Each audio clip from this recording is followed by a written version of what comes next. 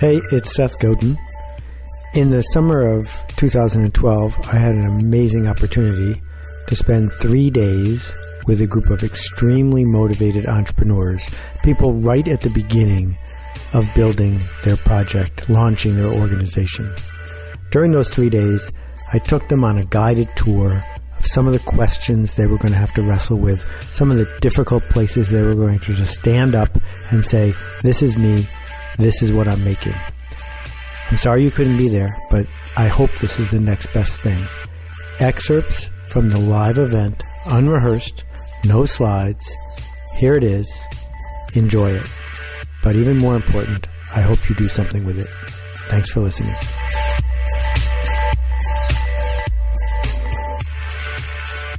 So if we think about the worldview of the person who buys a TV ad, are they an innovator? Are they an early adopter about the format of TV advertising? From mine. They're laggards. They're the least innovative people in the world. They buy 30-second slots. It's not their job to invent a new kind of TV commercial. They're not. The person who invents a new kind of TV commercial isn't in the room, and you don't get to call on that person. If you want to go talk to the person who is in charge of buying new TV commercials, there's like one person at Zenith who does this, and one person at DDP, et cetera, who does it. That person will buy $100,000 worth as a test, and they will never buy from you again, because their job is to buy the new thing. Can't build a business on that. So what you've done is you've looked at this industry you're in and that you really like. You've made a list of everything that's broken about it, and you're saying, I want to fix the whole thing. This is how it should be. But if you don't have $100 million, you can't get from here to there in a straight line. So instead what you have to do is say, what one asset can I build? Can I afford to build? And once I build that asset, how can I take that to teach TV a lesson? So remember when Kevin Rose from Dig started that little TV show he had? Dig was that online service like Reddit. Kevin is not really a businessman, but he loves inventing new stuff.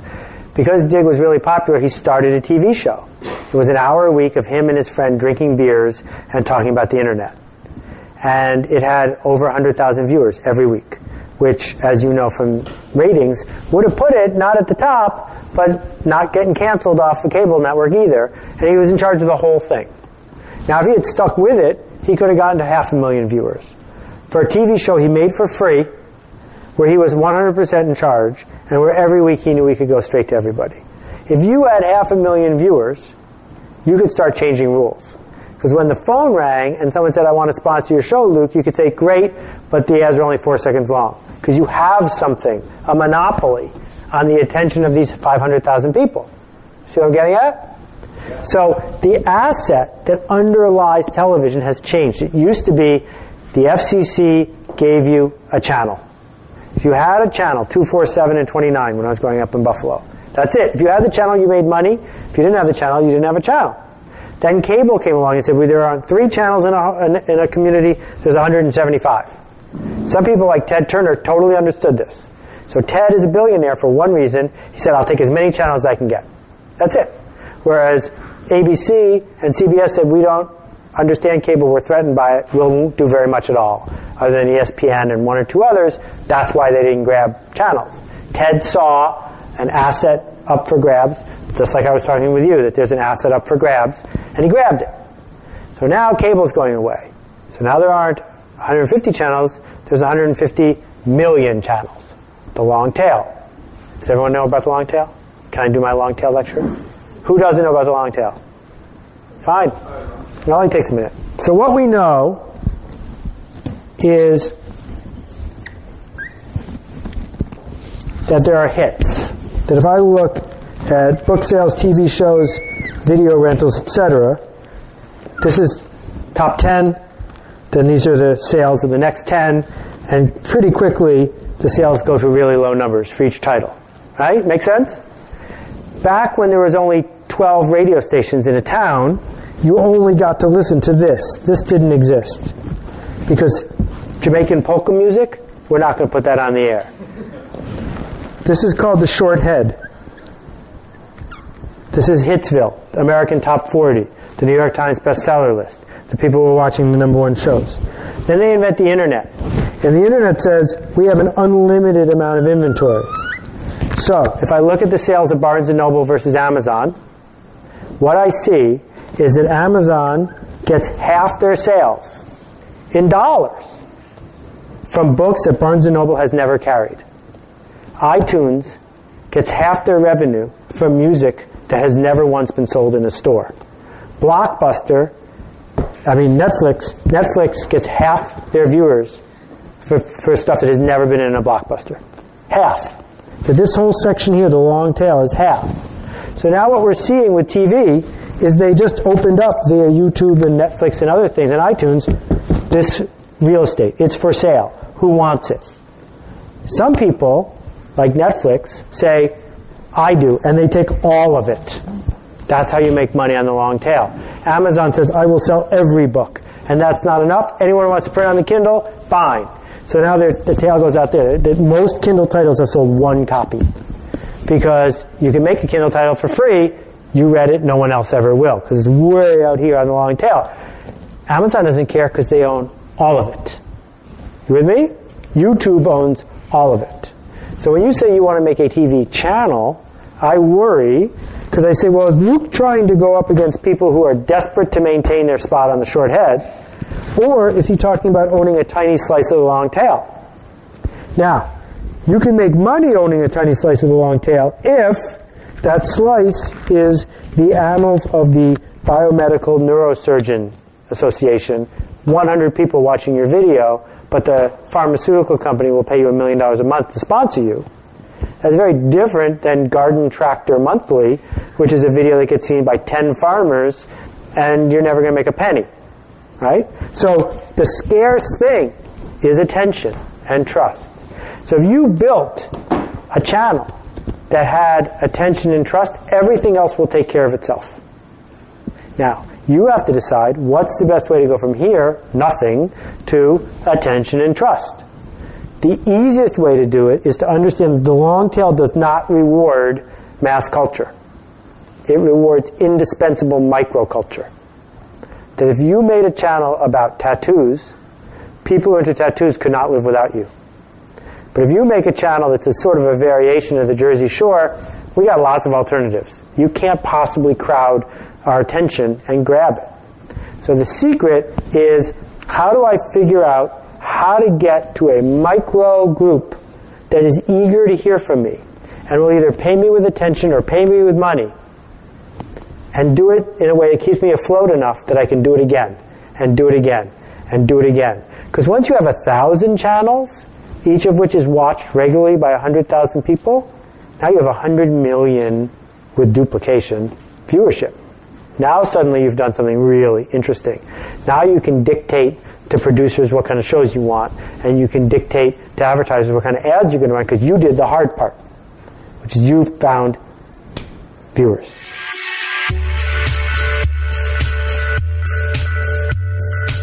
What you want to do when you're asking someone for actual advice as opposed to just approval is you want to expose the weakest parts of what you're doing and say it as clearly as you can. So when I think about, back to the architect in the building, if you're going to bring in a structural engineer and say, is this building going to withstand an earthquake? You want to do it before you put up all the bricks and before you paint the drywall. Because the structural engineer doesn't care about how fancy you painted the drywall. They don't care about your excuses as to why you're using this kind of timber instead of that kind of timber. You need to say, that joint over there, I'm really worried about this. Can that joint be better? And it's only in the early stages of architecting your business that you get to have these conversations, because otherwise you've invested too much and you're going to start protecting and say, oh, don't look at that. That'll be fine. And so what you need to do, again, is be as clear as you can when you're talking to us and say, this is my business, this is my goal, this is my timeline, this is the money I have, and this is why it's going to work. And lay out the foundational structure of it, not why you're doing it. I don't care why you're doing it. I care why I want to buy it. I care why I want to be part of it, because everyone is selfish. Even the people who like you are selfish because they like liking you. That's why they're rooting for you. Not because they're actually rooting for you, but because rooting for you makes them feel good. Okay, and we just have to keep coming back to that. All right. The other thing that I need to talk about is raising money. How many of you have on the agenda to raise money for what you want to do? Okay, so not that many, but I need to talk about it anyway. Anyone who's going to invest in you would like the money back. So the question is, how are you going to give them the money back? And there are only a few choices. The most popular choice is you give that person stock in your company. And we can go into great detail on this later if you want to, but generally it means they own part of your company. Well, if they own part of your company, how are they going to get the money back? The only way is for you to sell it. So a traditional investment deal, the Silicon Valley kind of thing, means you have already promised you're going to sell your company as fast as you can. And if that's not your goal, don't raise money that way. Because if you do, there's going to be this friction, and it's going to start really soon, which is the investors getting graded on how soon did she bring money back, and you are saying, I want to do this for the rest of my life. I'm never selling this company. Well, someone's going to end up unhappy. The other way to pay people back, particularly if you're not some fancy Silicon Valley company, is you go to the investor and say, look, I'm putting on a show. The show can be whatever. It can be a traditional kind of show, or it could be a coffee shop. And for the first 6 months, all the profits are yours. And then after that, the amount of profits I give you go down until I've paid back all your money plus this much. So you own a piece of it, but then over time, the piece gets lower and lower because I'm paying you back via the proceeds. So let's say before Kickstarter, you wanted to rent the Tarrytown Music Hall and put on a ballet performance. Well, the theater costs $6,000 to rent. The ballerinas get paid $3,000, so you need $9,000. You go to the investor and say, give me $9,000 to put on the show, and the first $18,000 in the door is yours. And then we're even. So if you end up making $50,000, you get to keep the rest. And if you make $16,000, he gets back his 16. He didn't get the full 18. You get 0, but it didn't cost you anything either. So you're selling future cash flow from this thing that you were building. Now, a bank is never going to do that deal, but your mother-in-law might, and it completely eliminates all that weird family friction of, well, they're still my partner and I'm never going to be able to get rid of them. Right? One of the goals when you're raising money, I hate to say it, is to get rid of the person who gave you the money. Because if you want a partner, get a partner. But if you want an investor, part of the goal is to not have the investor anymore, so you get to decide where you're going.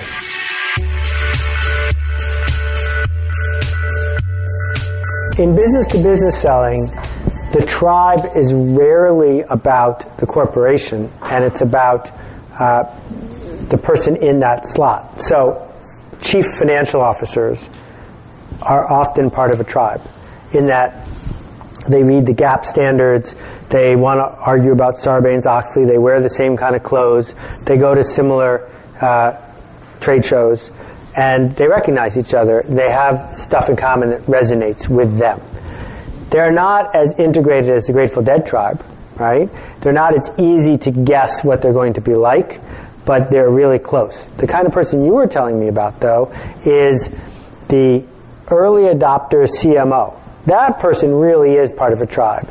They're reading Adweek together, they're reading my blog, they're doing stuff that you can see that they're in sync. And you can say, if someone's not in the tribe but still has that job, I'm not going to make the sale to them. That's the key part, is figuring out what anchors you say out loud at the beginning to make sure the two of you are on the same team. That when you go, I used to go on sales calls back in the early internet days, you dressed a certain way, you mentioned a certain kind of person, you talked about something in the first 5 minutes, and it quickly became clear either that person knew who John Battelle was or they didn't, right? And that sync is critical because then you can say, in your case studies, when this person did it, they got this. And when this person did it, they got this. And they either know those people or they know of those people and they respect their work. So when Warren Buffett goes to China, he's a rock star. He's bigger than Mick Jagger. Because among a certain kind of entrepreneur / capitalist in China, Warren Buffett is the king. Well, that means that if you're trying to make a pitch to one of those people and you can say, and Warren Buffett's one of our investors, you've just eliminated the trust problem. So you got to figure out how do I do that? How do I create the story so that when I say it, right? there's a new product called Lua, L-U-A. And Lua is an iPhone app. And when I tell you what it does, you're going to say, this is the most obvious thing in the world. I can't believe no one ever invented it. It's an iPhone app for very expensive live events like movie production and trade shows. And you give every person who's on the team putting the thing on gets it. So if it's a Batman movie, which costs $250 million to make, everyone on the movie has this app. And with one button, the guy in charge of costuming can press it and alert everyone on the costume team instantaneously of a change. And with one button, the script supervisor can push a new version of the script to everyone who needs to see it. So it completely coordinates all of that. Well, you look at the app and you say, this is sort of cool. And then they say, oh, and by the way, the new Batman movie was made with it, and this movie was made with it, and here's a picture of them making this movie with it, and Strauss Zelnick, who's been in the movie business for 20 years, is on our board. Suddenly, everyone in the tribe says, I'm in. Right? Because you've eliminated all the risk. And if they made Batman with it, a movie that costs that much, what are we discussing? Where do I pay? It's $10 a seat? Fine. Well, it cost them a year of their lives to get Batman to take that thing on as their case study. And it's worth more than that. Worth way more than any other way they could have spent the money to run ads in Variety or do whatever. They realized that was the hard part of this product. Not making the software, because again, it's not that hard. The hard part is, how do I make it so that people I need to sell to instantly trust that we're going to solve their problem?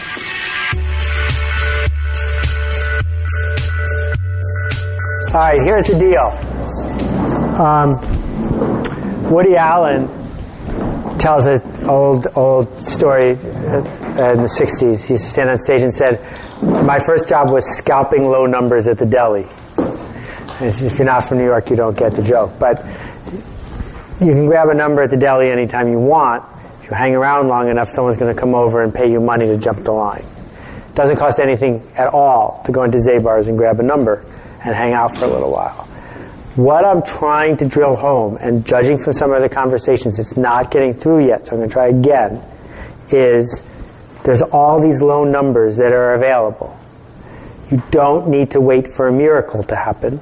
You just have to grab a few and present them in the right way. That if you figure out how to run a teen tour in Manhattan for children of foreign travelers, so that you take their teenagers away for 3 hours, and it's good, and you advertise it on Craigslist, which is free, and that the people who come like meeting each other, and then these teenagers, when they friend each other on Facebook because they had such a great time with you for 3 hours, tell their friends back home, and then their friends, and then it's growing and growing, and then these teenagers end up building this community among themselves because they still connect with that person from Chile and that other person from Japan. You just built a cash flow positive business with no investment in a week. And you're only 17 years old, right? That's the level of barrier removal that has just happened. And when I started my first business when I was 14 without a permission slip from my parents, violating who knows how many laws, and then another when I was 7, it was really hard. It's really hard to persuade a bus company to rent me 2 buses and then persuade the ski area to let me have a ski club, etc. Now it's not hard, and none of you are 17. So the challenge here is to figure out how you can get past the stuff that's hanging you up, which is the work you've already done, which you need to discard, some of it, and the work that you're using to distract yourself instead of the work that's actually difficult. Those are the things that I need to hear from you about. And those are the things that we need to explore, because there's no shortage of opportunities in your space. So connect. Start tomorrow. Just connect. All you need is email. The whole world is waiting to connect with you if you choose to say, I'm going to put on this show. So impresarios, what we do is we rent a theater, we get an opera singer, we sell tickets, the show happens. We need you to put on a show. The show doesn't have to be digital. The show could be in person. The show could be that a whole bunch of people every year go and hang out by the river on July 4th, and you go buy $300 worth of ice cream sandwiches and sell them for $700. And then you go home. But it's a show. You made something happen that wasn't happening before you got there. It should be a show where you care about the customer and where you care about the work you're going to do, because you're going to have to commit to it even when it's not working. And I have a million ideas for you, and most of them are bad, and I don't know the difference between the good ones and the bad ones, but I know what they have in common, and I want to keep putting them in front of you so that you understand that there's parts that you ought to focus on that matter. So I don't know if any of you had the chocolate-covered bananas. I shouldn't tell you about them because they're so delicious. I won't get any more. You'll steal them. Isn't it delicious? Michelle's eating one right now. So some of you have met Michelle. Michelle runs an extraordinary impresario business on her own. She's certainly not my assistant. She is someone who makes things happen. And I just want to commend her to you if you haven't had any chance to talk to her. But I want to talk about the chocolate banana she's eating right now. Don, the guy who makes them, I think that's what it says on the box, not this Don, spent a lot of time figuring out how to make a vegan, delicious, chocolate-covered frozen banana. And he figured out how to get them to the supermarket without melting. None of which is hard. All of which is doable if you have enough money. Hire a frozen banana expert, hire a transportation expert, problem solved. You know what's hard? Hard is getting incredibly expensive shelf space in the supermarket so that when you want to buy chocolate-covered bananas, you can find them. And hard is getting the people in this room, none of whom have had a chocolate banana before today, to know about chocolate bananas. Those are the only two hard parts. And he has spent all his time figuring out how to make chocolate bananas, which is easy. So we got to figure out how to get you to focus your time on the story and the mechanics. So Christina asked if I could slowly explain what you're on the hook for tomorrow. What you're on the hook for is your first attempt to do what I've been doing up here for hours. Tell us a story. Tell us a story that matches our worldview, whether it's our real worldview or the one you want us to imagine we have. Say, pretend you are this. Here is my story. Tell us what it is you're going to build, why it's important, why you're the one to build it, why it's likely to work. Tell us what's scarce, what's hard. Tell us why it's extremely important that this happened and it happened now. If you can't do that, then don't do your project tomorrow. Do a project you make up tonight, and it will become your project. But this act of being able to look people in the eye and say, this is what we are going to do, is hard. And you can get better at it. So I have a couple examples with me. There's this magazine I get because it's so amusing and because it's a great example of all of this. Here it is. So this magazine is called The Absolute Sound, and it has 100,000 subscribers. They are a tribe. There are only 2 magazines that go to this tribe, and they're by competitors. Each one is always this thick, and it's filled with articles and ads. So this is just an ad I opened to at random. This is from Bob Carver. He's famous to the tribe because he invented some very important stereo amplifiers 20 years ago. He retired and then he came back with this. This amplifier costs $8,000, and it's made with tubes that are 40 years old. Okay? Now, very few people on earth want to buy this amplifier. That's fine with him, because all of them read this magazine or the other magazine. And this ad costs $3,000. So if he sells one, he comes out ahead. Now, Bob's business is very simple. He says, I'm really smart, I know how to make a better amplifier. Yeah, fine. It's true, but it's not important. What's important is Bob Carver has a reputation. Bob Carver has our trust because he's made good stuff in the past. And Bob Carver has a story to tell us. And he tells the story in words and in pictures on his website. It is not for everyone. It is for a few people in the tribe. Now, some of the people in the tribe are actually friends with other people in the tribe. So when they get this, they're early adopters, right? When they get this, they're going to invite all their friends over to listen to it. And they will repeat Bob's story to them the best that they can. So for example, you can remove the tubes and replace them with Chinese tubes or Russian tubes or tubes from Syracuse, New York, and they all sound just a little different. Why is this important? Not because we need our Bob Dylan to sound a little different, but because the act of changing the tubes is fun. And the act of talking about it is funner still because it makes us unlonely. and gives us a chance to connect with people in our tribe. So that's his story, which is totally different than this company's story. This company does $100 million in sales, selling speakers that cost between $20,000 and $100,000 a pair. That's for 2, so you have to divide by 2.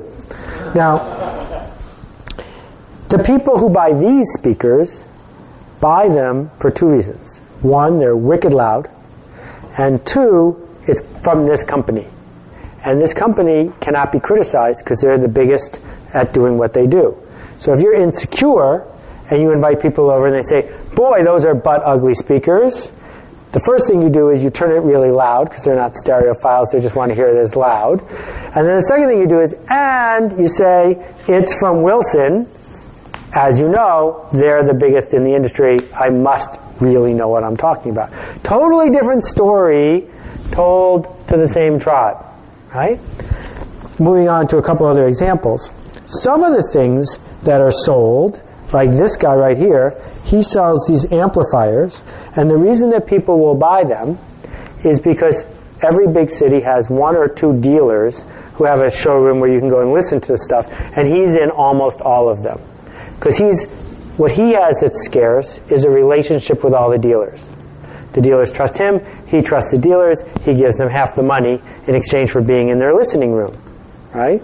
All of which is a way to do that thing that he needs to do to tell a story to a certain part of the tribe, which is, I want to listen to my stuff before I buy it, and I want to buy it from a dealer I trust. Okay? His thing doesn't have to sound as good or as interesting as Bob Carver's. It merely needs to look the right way, be priced the right way, and go through the right channel. And he's willing to pay for that privilege. Right? And then the last example I'll give you is toward the back, you'll see ads for stuff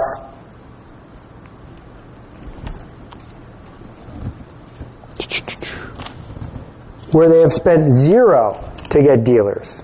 So these guys, it says at the bottom, if you call us, we will come to your house and play you this. This amplifier costs $175,000. Now, instead of giving half the money to the dealer and not selling any, because they really wouldn't, because how many people are going to walk in and want to buy this without being pushed, they're going direct to people and using this vehicle, the magazine, to reach just certain people in the tribe. They're going to fail, because if someone's going to tell the story of this to someone else, the only story they're giving you to tell is how expensive it is, which is not necessarily a good way to grow your business. The point is, there's 10,000 tribes in America like this one. Not to buy products that are this insanely expensive, but that are eager to connect around something. And the person who's making the most on a daily basis is the person who runs the show where you can go in a given city, they run them twice a year, and 10,000 people in the tribe all come. Because they're not making anything except connections. And they're saying, having these 10,000 people come to the Waldorf Astoria, spend 2 days meeting all the manufacturers, meeting each other, and listening, that's worth $100. 10,000 times 100, $1 million, right? Do that in 3 or 4 cities, that's a business. All of which is a way of saying, if you wanted to stand up here and tell the story of one of those businesses the way I did, you could do that. And you could do it without fear of criticism, and you could accurately report, based on what I just told you, what they do. But when it's your project, it's harder. Because you're too close to it, and you don't want it to fail, and you don't want people to tell you that you're a fraud. And so you'll erect all these barriers and softeners between the story we need to hear and the story you're going to tell us. So tomorrow, what I want you to do is tell us the story. You're an actor. You're playing a role. And the role is to persuade us that you're right. Or if you're not right, to give us a chance to explain to you how you could do it better.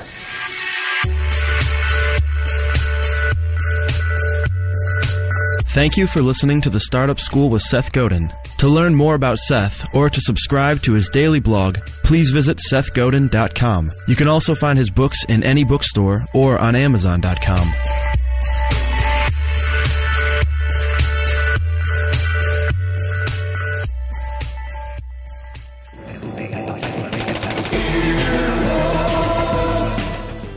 This has been an Earwolf Media production. Executive producers Jeff Ulrich and Scott Aukerman. For more information, visit earwolf.com.